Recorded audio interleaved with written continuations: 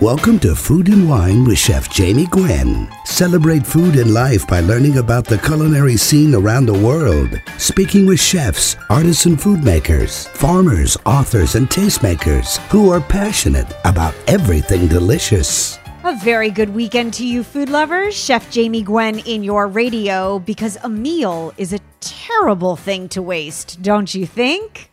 I welcome you to my kitchen. You've tuned in to the hippest, the hottest, and the coolest culinary conversation on the radio, if I may say myself, because we go way beyond mere eating and drinking on this show.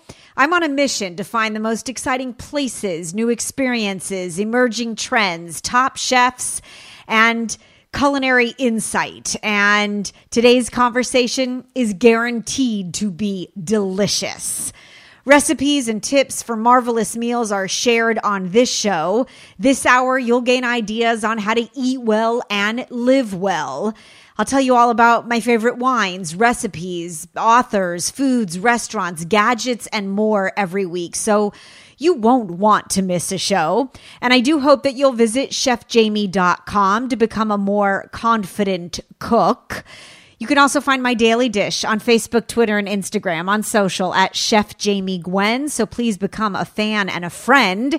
And if you'd like to come cruise with me this August to Alaska to eat and drink and see glaciers and then repeat on board Oceania, the most beautiful and truly scrumptious cruise line there is, check out chefjamie.com, as I would love to see the world with you. As we kick off this show, we're starting it off right, because I like to kick off with a tutorial, as you know, to make you the best cook you know. And I love banana bread. I don't know what it is about the winter months, even though, we're trying to eat lean and clean. I dream of banana bread. It feels homey and comforting. And so this past week, I gave into my craving and I made what I thought was pretty close to the perfect loaf. And then I thought, well, I really have to share. There are some secrets to brilliant banana bread and one incredible magic trick. So keep listening. I also have my bonus recipe to share with you coming up. So here goes. My best chef's tips on how to make brilliant banana bread. You start with very ripe, preferably speckled, almost black bananas. And if you happen to find that your bananas aren't as soft or sweet as you would like, here's my trick. You peel the bananas and you break them into chunks and you put them in a microwave-safe bowl, and you microwave the bananas in 30-second increments until they are warm throughout, and then you cool them before you use them. So the heat compounds the sugar and actually assists in the aging process of a banana. And if you're using frozen bananas that you've collected because they were overripe and you were smart, you threw them in the freezer with the hopes and the plan of making banana bread down the road, you do want to thaw them completely before using them. I put them in a strainer and I let all the condensation drip away because you do not want watery bananas. But I actually use that microwave trick. I take the thawed bananas, and to get rid of any excess moisture, and if I want to compound the sweetness as well, I'll do that 30-second increment trick, for perfectly ripe bananas that are ready for baking. Now, you can add depth of flavor and texture to your banana bread with the addition of so many delicious ingredients, right? Peanut butter lovers, you should add a few tablespoons of peanut butter to the unsalted butter when you're making a peanut butter banana bread. Or you can consider swirling marshmallow fluff into the batter because that's an Elvis-style treat. I happen to add coffee for depth of flavor. I really like coffee in lots of baked goods, especially those that have chocolate. And I gild the lily because I think banana bread is made better with chocolate chips. So I use dark chocolate, either chopped, chunks, or chips. Sometimes I'll throw in toasted pecans.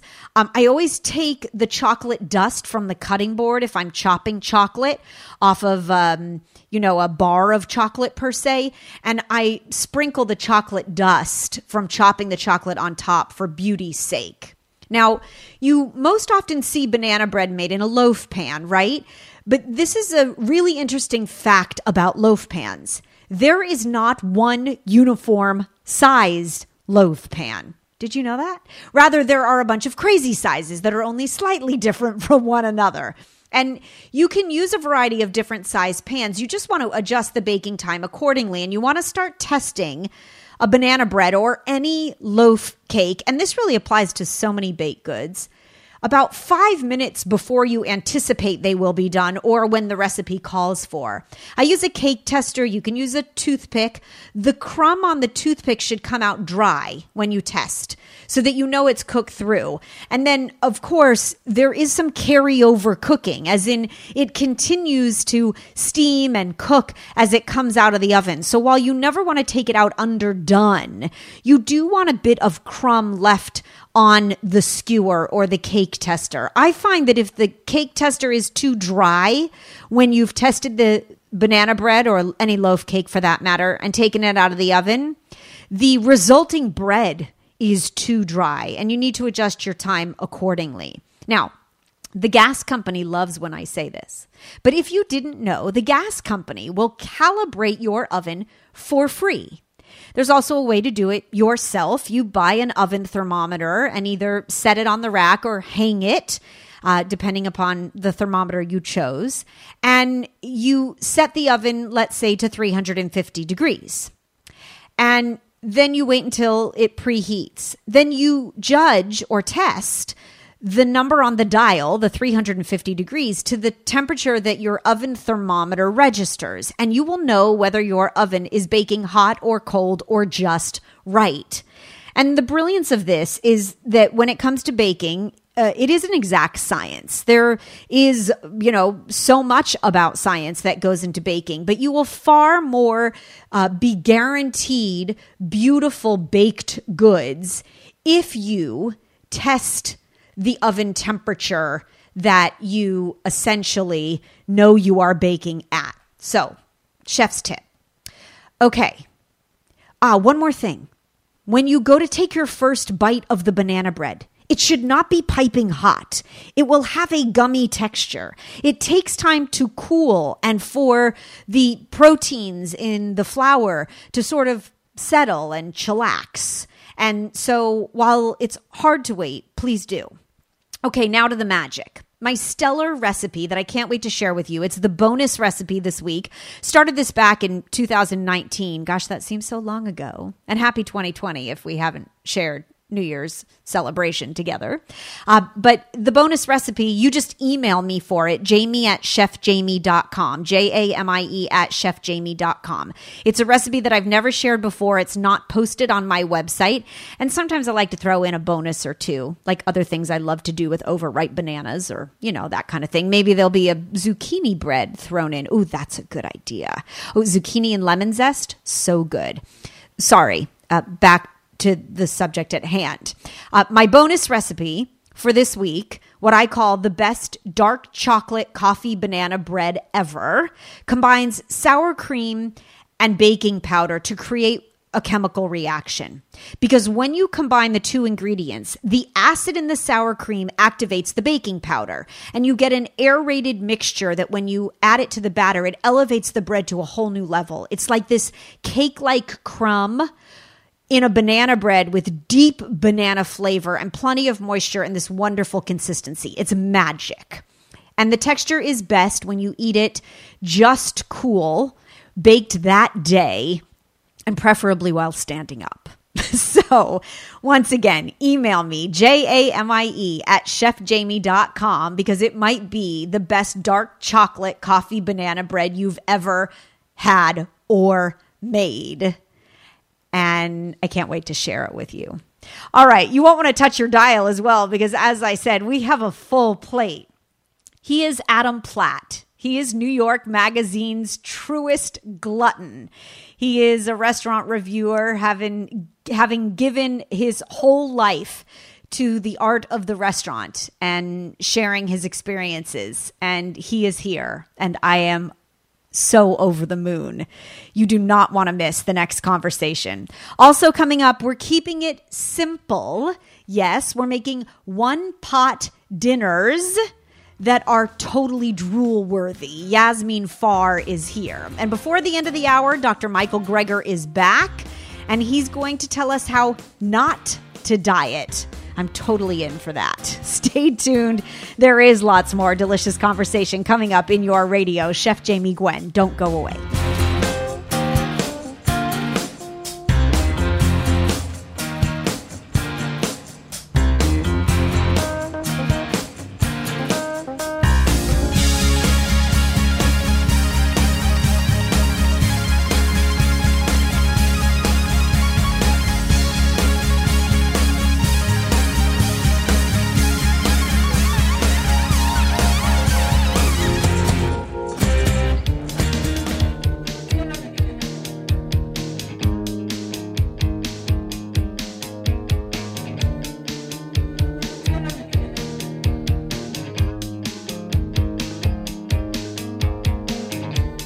This is a place for people who love to eat. Welcome back. Chef Jamie Gwen in your radio. When I say I have the best culinary thinkers on this show, I mean it. We have the best eaters too, by the way, and this gentleman, he holds the title. Adam Platt has been the chief restaurant critic and professional glutton in residence for New York Magazine since 2000. During the course of almost 4 decades in the magazine business, he has contributed to every elite publication as a writer and staffer, from Newsweek to Esquire, Condé Nast Traveler to The New Yorker. He won the James Beard Foundation Journalism Award for Restaurant Reviews, and his much-awaited memoir has finally released. It is called The Book of Eating. It is a wonderfully hilarious, irreverent memoir of Adam's globe-trotting life lived meal to meal. It is filled with glorious stories of professional gluttony. And I will tell you, it is a must-read for anyone who loves to cook or loves to eat. One of the most influential, respected food critics on the planet joins us today, and I am truly honored by his presence on this show. Ladies and gentlemen, Adam Platt is here to dish, and I am very glad to have you, Mr. Platt. Thank you. Thanks for having me, Jamie. Yes, of course, Adam. Okay, start at the beginning, if you would. As the son of a diplomat, you grew up experiencing great cuisine, and it really molded your career. It certainly molded my taste in food and my love of food and, my appreciation for the intermingling of food and culture. When I was very young, my father was what's called a China specialist, so he studied Chinese, and in the early 60s, he took us to Taiwan, which was in those days, and I think still today, where the government sends its people to study the Mandarin. It's a 2-year course. They spend 1 year learning how to talk, and the other year learning how to write. And so anyway, I was an impressionable. I have 2 brothers. One of them was alive at that point. The other one was born later in Hong Kong, where we went from Taiwan. And coming from the casserole, black and white culinary nightmare of North America into this sort of great, vivid, brightly colored foodscape that was Taiwan in those days was really, it was sort of a revelation for all of us. Oh, of course. It had to be quite something. I love the story of you and your brothers fighting over Peking duck on the table. The life of the privileged, gilded, yes. globetrotter. But the Peking duck, Taiwan in those days, and this may be a little too much sort of inside baseball, but in those days, Taiwan in the 60s, it was the place where all of the great, all of the refugees from the great capitalist professions who had populated China, which was now in the throes of the Communist Revolution, and all these guys get kicked out, and they ended up in Taiwan, and many of them were world-class cooks. The inventor of General Tso's chicken. Of course. You had great chefs from all these different provinces. So in these towns, and we lived in a city called Taichung, which was actually a fairly big size. It was really a small city. You could really experience the glories of, Sichuan cuisine and Shanghai cuisine, and Peking duck, and a dish called Mongolian barbecue, which was a sort of a kind of northern barbecue, with lamb and these sort of fresh baked sesame seed buns. And so it was really every kind of dumpling you could imagine. So really, for sort of a fat, hungry little kid with a fat, hungry little brother, it was sort of a paradise. Yes, I can imagine. And I do believe that it set you on a path to becoming a food critic. The Four Seasons Grill Room has a rich place in your heart. It does mine as well. On early trips to New York, I remember going there. That was an extraordinary special occasion. And Right. you tell the story of the experience there really standing out. Yeah. Well, I wrote about many different things Yes. before I became a restaurant critic. And the first time I went to the grill room, I was a minor writer at Newsweek magazine, which had their offices nearby. And I used to go there. I also did a profile of Philip Johnson, who's a great architect who designed this space. And if those of you who don't know, it still exists, actually, because it's in Landmark. It's just occupied by a different restaurant called The Grill. Right. And it's this beautiful cathedral, as you know, this sort of cathedral monument. Yes. Oh, it's so gorgeous. To sort of modernist skyscraper, mid-20th century New York. And in those days have passed. It was where all of the suited, harumphing power brokers of the city sort of sat in their usual banquettes, like walruses on a rock. I think was my description in the book. Yes. And it was very much like any great restaurant in any great city during various times. It was a reflection of the culture. And not in many ways not a great reflection. I mean that day of the martini lunch and the old male power brokers has passed away, but it was just a very sort of vivid celebratory place. Yes. Especially in its heyday. And you have written it and shared it and memorialized it beautifully. I have long followed your work. I love that you've raised two girls who love pizza. It seems just Who doesn't love pizza? so ironic to me. And if you're looking for a new friend, Adam, and a guinea pig, I'm raising my hand. All right. Anytime when you come to town. I'm always looking for volunteers. Nobody wants to eat with me anymore. Well, all of my friends listening are now going to offer themselves up. I will say. I got a bunch of mediocre restaurants I want to take you to. Oh, I can't wait. There are so many glorious stories of your 4 decades in the business. And for the food lover and the connoisseur, for the novice, for anyone looking to better understand the life of one who eats to live and lives to eat, you have done it beautifully. Many years in the making, I know. We are grateful that the Book of Eating has just released, Adventures in Professional Gluttony from Adam Platt. It is available now. You can follow Adam at Platty Pants, of which I do. Me. Adam, that's you. PLATTYPANTS. The life of a professional glutton. In words. Really brilliant. Adam, thank you for coming on the show. I can't thank you enough, and I hope to see you in New York soon. Thanks a lot, Jamie. Anytime, please. Well, thank you. You and your friends, raise your hands. We'll go out. Mediocre restaurant. Take me. We'll see what we're made of. I can't wait.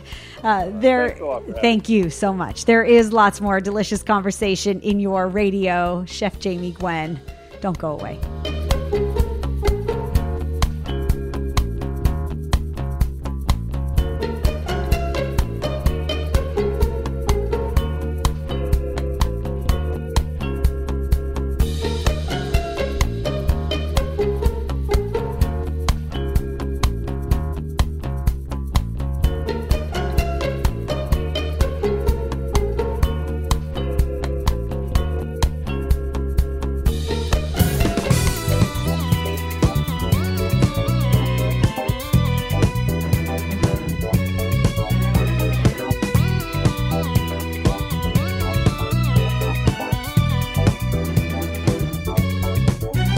Welcome back. Chef Jamie Gwen in your radio, Eating Well. We are a month into 2020, so how's your diet going? Well, if you're bored with copious amounts of protein or craving that cinnamon roll, you're in very good company. Here with a different approach to keep you on track and eating well is Dr. Michael Greger, physician, New York Times bestselling author, and an internationally recognized expert on nutrition, food safety, and public health issues. You've heard him here on this show before when he shared his insight as to how not to die. His newest book, How Not to Diet, will help you discover the cutting-edge science behind long-term weight loss success. And I am delighted to welcome you back, Dr. Greger. Happy New Year to you. I'm so glad to be back. Happy Thank New you. Year to you as well. Oh, thank you. I bet you're still on track with your eating plan for 2020. I've been it for 30 years. I've been on track. Yes, you have, no doubt. Please, if you would, kick off this conversation by sharing your latest research on the leading causes, and we'd love some remedies, of obesity. Yeah, with so much nutritional noise and nonsense these days, I just wanted there to finally be an evidence-based diet book. And, I cite literally thousands of studies digging up every possible tip, trick, tweak, technique proven to accelerate the loss of body fat, to give people every possible advantage, basically build the optimal weight loss solution from the ground up. And so you've taken what is a very timeless approach. It's very proactive. It's what I think is fascinating about your research is that it stands up to the new trends because, like you alluded to, we are so bombarded with information. There is no doubt, but it's very actionable advice. And I have begun reading the manual. Let's talk about it from a really simple approach. What are the key ingredients of a successful diet, in your current opinion? The diet industry just keeps feeding us this endless parade of quick fix fads that always sell because they always fail. Repeat customers basically the whole business model. Yet people just line up to be, fooled again. But in terms of the optimal criteria for weight loss, besides being safe, sustainable, nutritious, and healthy, which any diet should be, right, there are 17 criteria for both long and short-term weight loss efficacy. So, for example, the optimal weight loss diet should be anti-inflammatory, clean, free from hormone-disrupting chemicals, full of fiber-rich foods to trap calories and flush them out of the body, and kind of on down the list. But it basically comes down to eating real food that grows out of the ground, a diet centered around whole plant foods. It turns out the single healthiest diet also appears to be the most effective diet for weight loss. Okay, so let's talk about from the ground. Do you eat solely plant-based? Oh, well, that is the ideal on a day-to-day basis. It doesn't matter what you eat on birthdays, holidays, special occasions, but, on a day-to-day basis, we really should try to eat healthy. And the best available balance of evidence suggests the healthiest diet is one that minimizes the intake of meat, eggs, dairy, and processed junk, and maximizes the intake of fruits and vegetables and legumes, or beans, split peas, chickpeas, and lentils, whole grains, nuts and seeds, mushrooms, herbs and spices, basically real food that grows out of the ground. These are our healthiest choices. Right. And when it comes to protein, what are our best options? Anyone who doesn't know how to get enough protein on a plant-based diet doesn't know beans. There we go. Okay, so you're big on beans. If I don't know, I'll tell you. And I'm a meat eater and a chef by trade, as you know, and I live to eat. I don't know, as much as I love my Meatless Monday and I feel fabulous on a vegetarian dinner, I don't know that I can give up protein entirely. So I'm going to put you on the spot and ask you, if there was one animal protein to eat, what would it be? Oh, so without a doubt, it'd be game. So Okay. Wild game. So elk, moose, these are extremely low fat.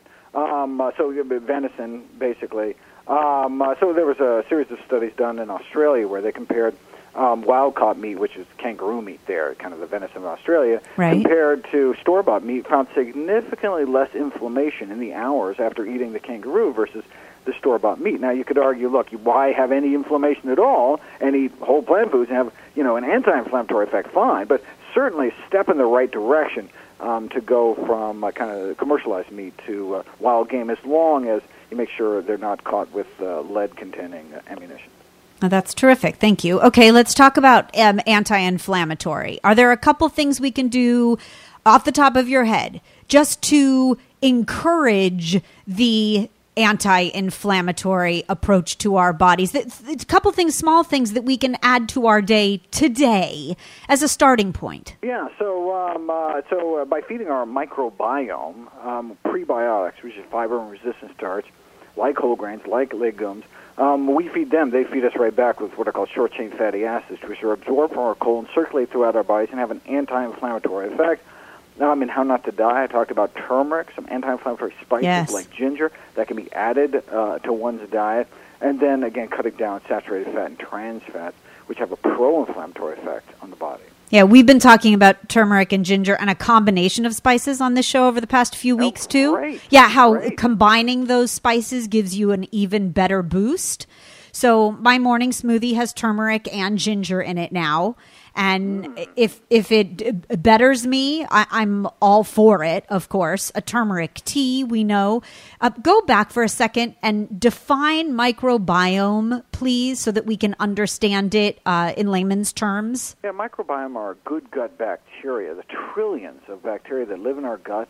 We used to just think that it was important for something like inflammatory bowel or bowel regularity, but now we know the critical role that these metabolites, these compounds that our good bacteria make when we eat fiber, for our immune function, not only in terms of inflammation, but improving even mental health. And we can prove this by what are called fecal transplant studies, where you essentially kind of transfer one person's microbiome to another person, and so a skinny person gets an obese person's microbiome, and even though they eat the same foods, they start gaining weight. And so that's why we need to cultivate a slimming microbiome, and the way we do that is we feed our fiber-feeding bacteria, and the only way to do that is really whole plant foods. Okay, so we've talked whole plant microbiome. Can you talk calorie density? That's a term that I learned from reading How Not to Diet. We're counting calories, we're counting steps, we're counting so much today. What does calorie density mean to you? So calorie density is the amount of calories per given amount of food, per mouthful, per stomachful, per cup, per pound.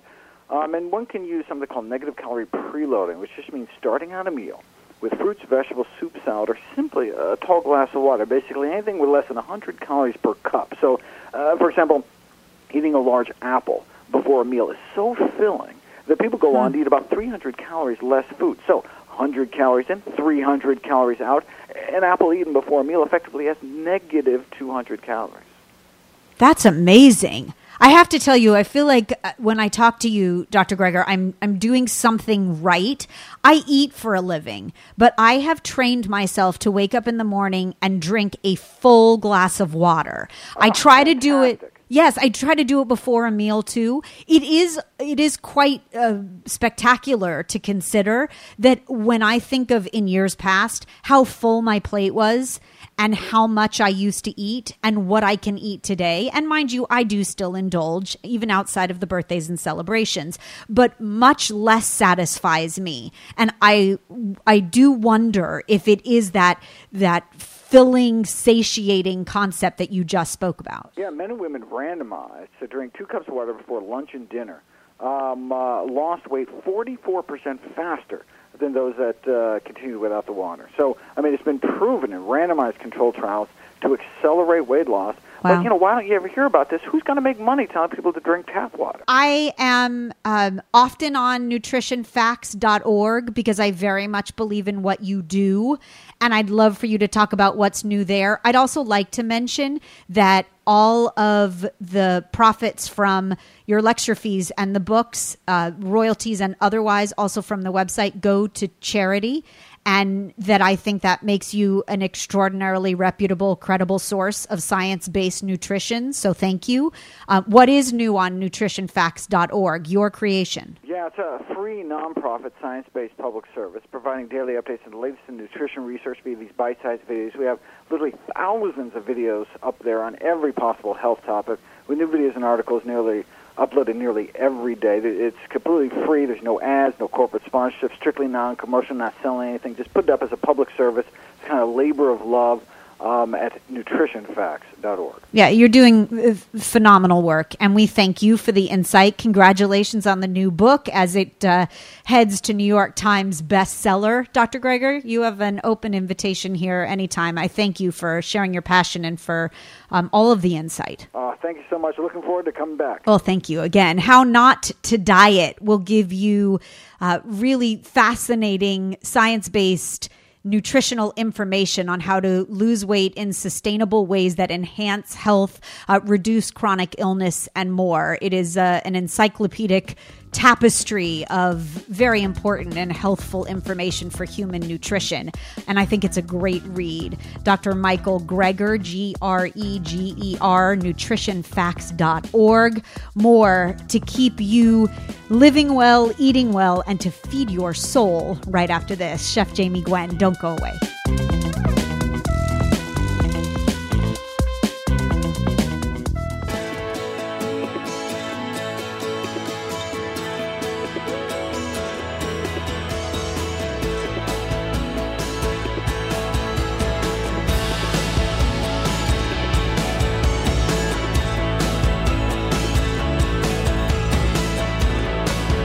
Chef Jamie Gwen in your radio. I like to say on this show that if you love to cook or love to eat, then you're definitely in the right place. But like you, I don't always have time to create an inventive meal as much as I love to cook. Enter Yasmin Farr. Yasmin spent years as an undercover inspector for Forbes Travel Guide, living in New York, LA, and London, reviewing hotels and restaurants around the world, so she knows good food. She's also an avid cook with a master's in food studies, and she created a column, a one-pot series for Serious Eats. Her work has also appeared in Bon Appetit, Food and Wine, The Kitchen, and more. So after a long day at work, heading home to cook a fussy, complicated meal is the last thing any of us want to do. And so we're keeping it simple. Yasmin's first cookbook, just released, is of that name. A quick, wonderful, easy collection of drool-worthy one-pot dinners that you can whip up in the time it takes to have a glass of wine, or two, she says, let's be honest. And Yasmin Farr is here to dish on dinner. I'm glad to have you, Yasmin. Welcome, and congratulations on the release of Keeping It Simple. It's fabulous. Oh, thank you so much. Yeah, it's so nice to have it out in the world and have people cooking from it. Really yeah, it's exciting. I love that you say that it's supposed to get splattered on and dirty and bent, and right. This is a cookbook that you really want people to use. Exactly. I think it's the biggest compliment to a cookbook author to have someone spill on their pages, earmark them, and I really want this to be a book that, like you said, people cook from, use every day, just to make their lives easier. And you are about easy. I love that you're about simple dishes, but they're not dumbed down. They are, I think, very much lifted up. You love healthy ingredients, but there's some indulgence in it. And you're all about the glass of wine, which means you and I can definitely be friends. Perfect. Yes. And I learned from reading through your pages, so I want to dig deep and talk food with you. You have a passion for some very specific ingredients, in fact. You have a thing for miso and ghee, if I'm not mistaken. I read the book cover to cover. I love miso and ghee. It's like such an intoxicating, wonderful aroma. It's basically a compound butter, but I use ghee instead of butter, and it's so great melted. It smells incredible. And in the book, I use it for a miso ghee chicken, so we basically put it on top of the skin and underneath it. It's just infuse the chicken with delicious flavor, and it smells incredible. And the skin gets really crispy, too. So it's great. Is there a ratio you mix standard, miso and ghee that you use for just about everything? Because it's a compound butter. It's miso and butter, essentially.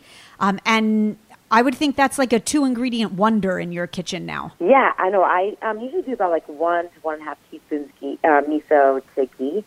But I use it all the time. Like, I'll even do it on soba noodles with spinach kind of wilted in and topped with scallions and sesame seeds. And it's like a really easy, flavorful weeknight dinner for when I really don't want to cook. Oh, that sounds really good. Okay, 1.5 teaspoons of miso paste to a tablespoon of ghee at room temperature.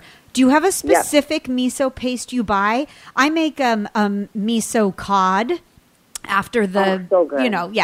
after the great miso cod that we all love. And I buy white miso. So white miso paste. That's my go-to. It's always in the fridge. It lasts forever. Do you have a preference? No, I use white miso as well. I think it's lighter, and it's really good for like these kinds of things as well as like salad dressings. And sometimes you can find like a low salt version, which is nice for people who are sensitive to salt. You're putting miso in your salad dressings? Oh my God, yes. If you ever do it with miso, Dijon mustard, lemon, and olive oil, it is so good. Oh my God, I have to get up from up from the radio chair from the studio and go and make it. Okay, miso paste, lemon juice, Dijon mustard, and olive oil. Dijon mustard and olive oil. That's the new go-to vinaigrette. Oh my gosh, it's so good. It's like it packs with so much flavor. You know, all these ingredients like do the work for you. Yes, and it's got so much umami. That miso paste, I think, makes everything taste good. Oh, I can't wait to make that. All right, as long as we're on ingredients, talk Parmesan rinds. I saw them strewn throughout the book. I savor a Parmesan rind. In fact, I buy containers of the rinds now at my favorite cheese shop. Yeah, because they're saving them and everyone seems to want to use them because they boost flavor. But what do you use them for? Yeah, so I do the same thing. Whenever I like whittle it down or if I didn't, wrap it properly and it gets dried up, I put them in like tomato sauces, in soups and stews. And it's such a great way, like you were saying, to add a ton of flavor. Like it kind of melts and just slowly seasons the dish. So it's really great. It like makes an intense flavor without really doing anything again. The book is really from the heart, I will tell you. Congratulations to you. And it's very much the way I cook too. So we are now connected and I celebrate you. Congratulations on the release of Keeping It Simple.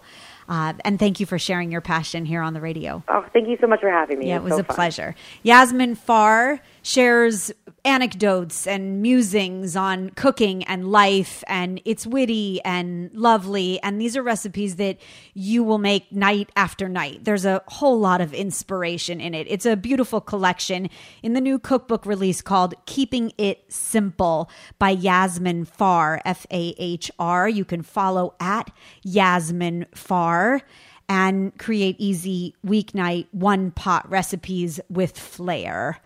I'll be cooking from the book. I'm sure you will be too. And so that brings us to the end of another hour of delicious conversation. And I'm so glad you joined me at the table. I hope that you will tune in every weekend and allow me to feed your soul because there is lots more fabulous food in your radio promised. I'll leave you with my last bite for the hour, my last ounce or tidbit of culinary inspiration.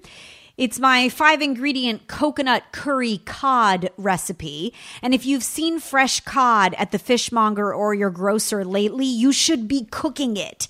It is oily and delicious. And this recipe is full of heat and coconut goodness, and it just has a few ingredients. You can use any curry paste that you like, red, yellow, or green. The yellow, the most mellow. The red, with a bit of heat, and the green, the hottest. But I love how the flavors combine. It is simply luscious, this recipe, and super fast. And again, with just 5 ingredients, I hope that you will make it your own. I will post it on Facebook, Twitter, and Instagram. Please become a fan and a friend at Chef Jamie Gwen. And if you're looking for my dark chocolate coffee banana bread, the best ever. It's the bonus recipe of this week, and I dished about it at the beginning of the show. I'd love to share it with you. Just email me, Jamie, Jamie, at chefjamie.com. I will meet you here next weekend, and until then, I thank you for listening. I'm Chef Jamie Gwen signing off, and I hope you continue to eat well.